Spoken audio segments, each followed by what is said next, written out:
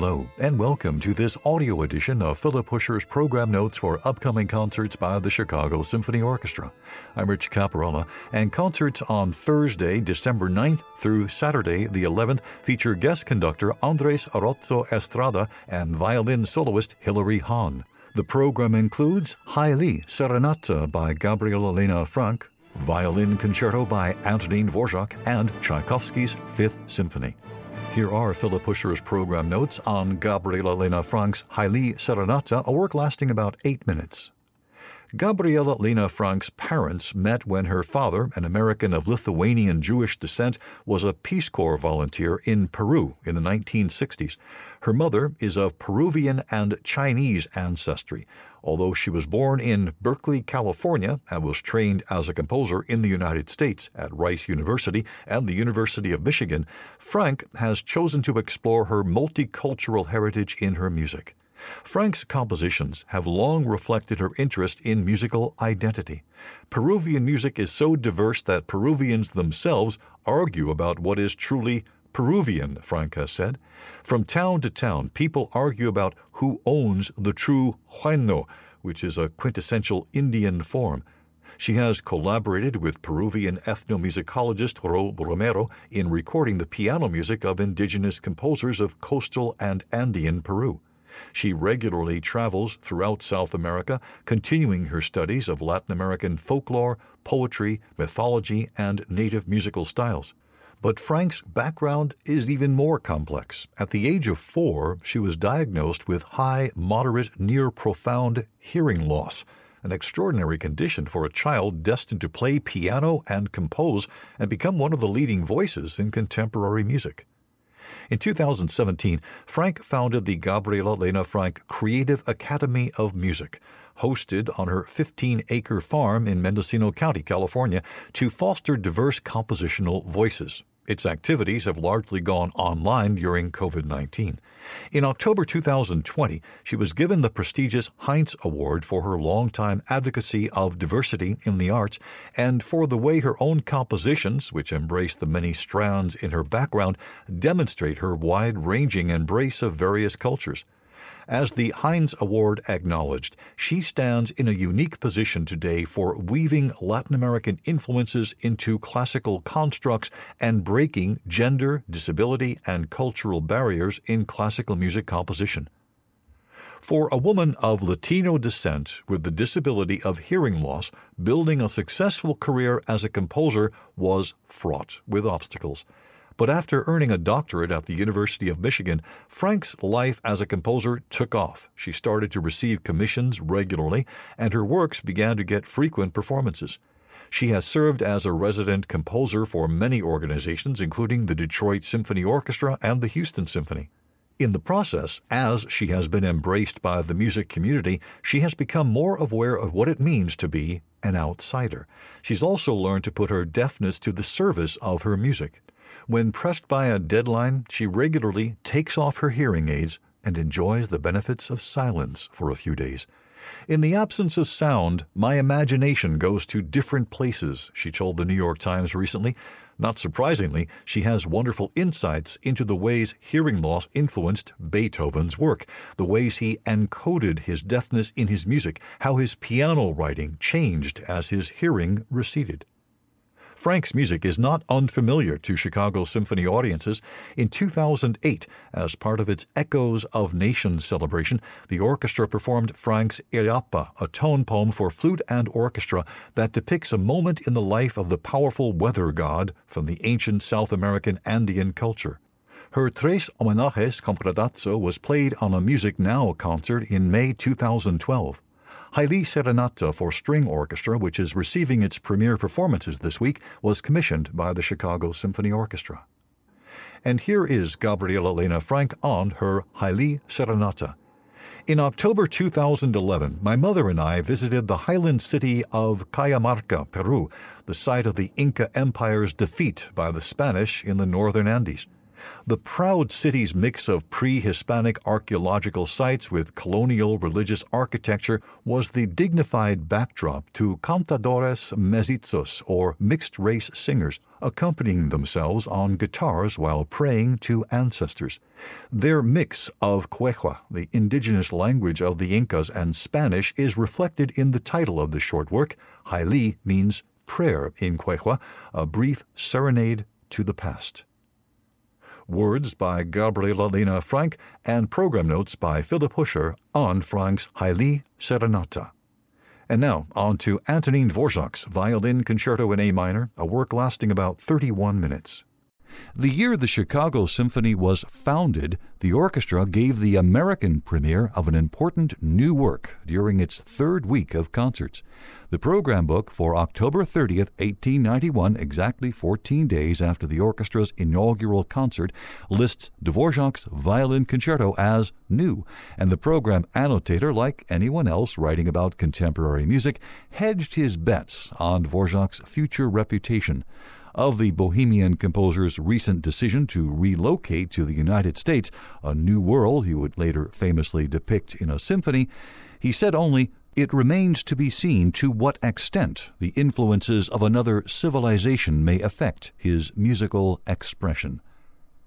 Dvorak was hardly unknown at the time, even if he hadn't yet written some of the works on which his reputation rests today, including the New World Symphony and the Cello Concerto. In fact, Theodore Thomas, the Chicago Symphony's founder and first music director, picked Dvorak's Huzycka Overture as the final work on the orchestra's very first concert. And later that season, Thomas programmed more Dvorak, the Scherzo Capriccioso, one of the Slavonic Rhapsodies, and the D Major Symphony, number 6, but then known as number 1, that was composed the same year as the Violin Concerto. Dvorak's Violin Concerto, little more than a decade old when the Chicago Symphony introduced it, is the second of the composer's 3 concertos, following one for piano, written in 1876, and preceding the great Cello Concerto by some 15 years. Dvorak had learned to play the violin as a small boy, and he also composed marches and waltzes for the village band.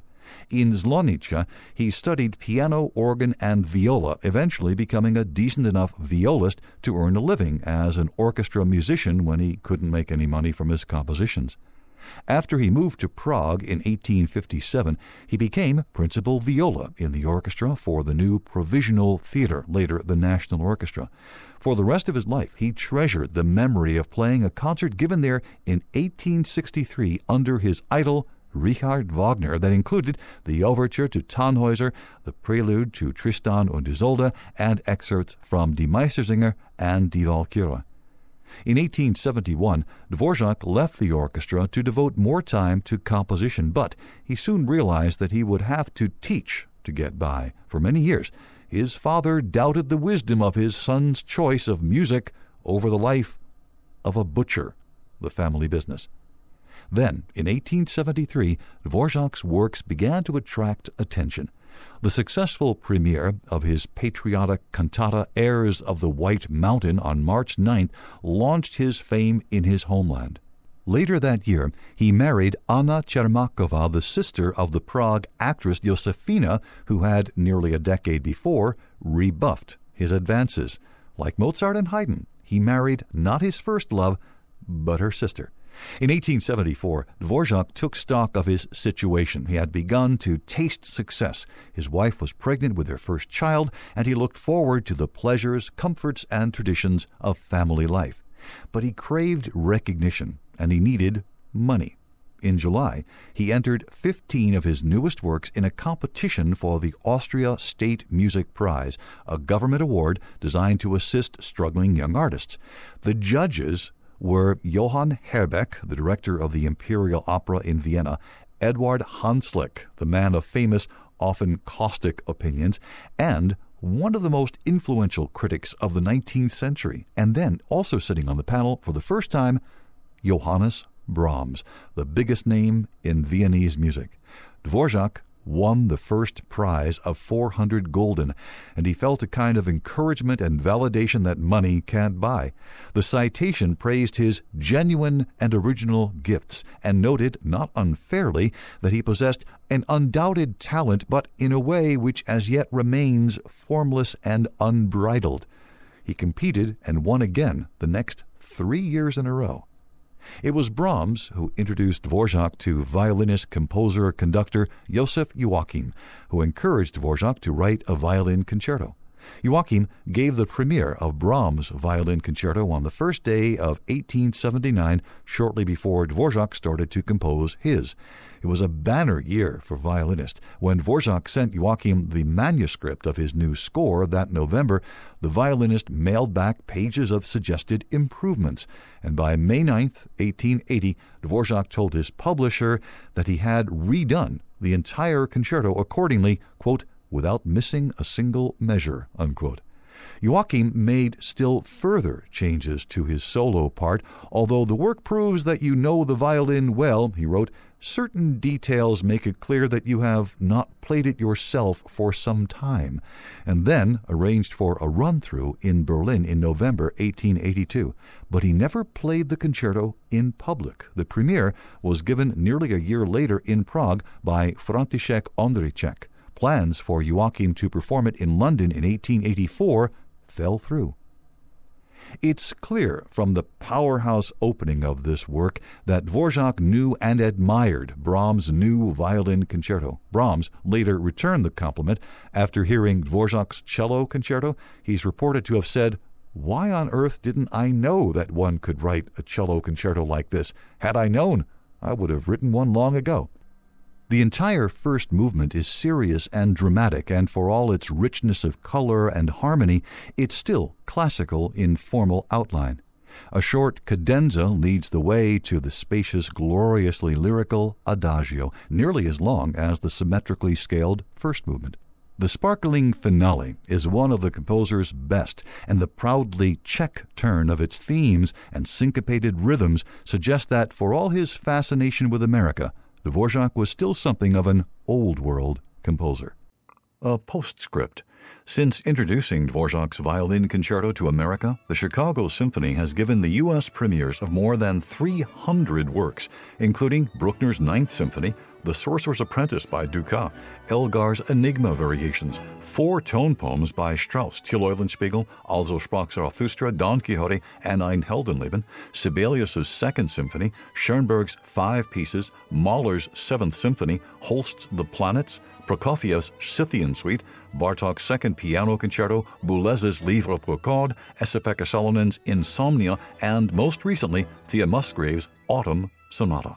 Program notes by Philip Huscher on Antonín Dvorak's Violin Concerto. I'm Rich Caparella. Thanks for listening.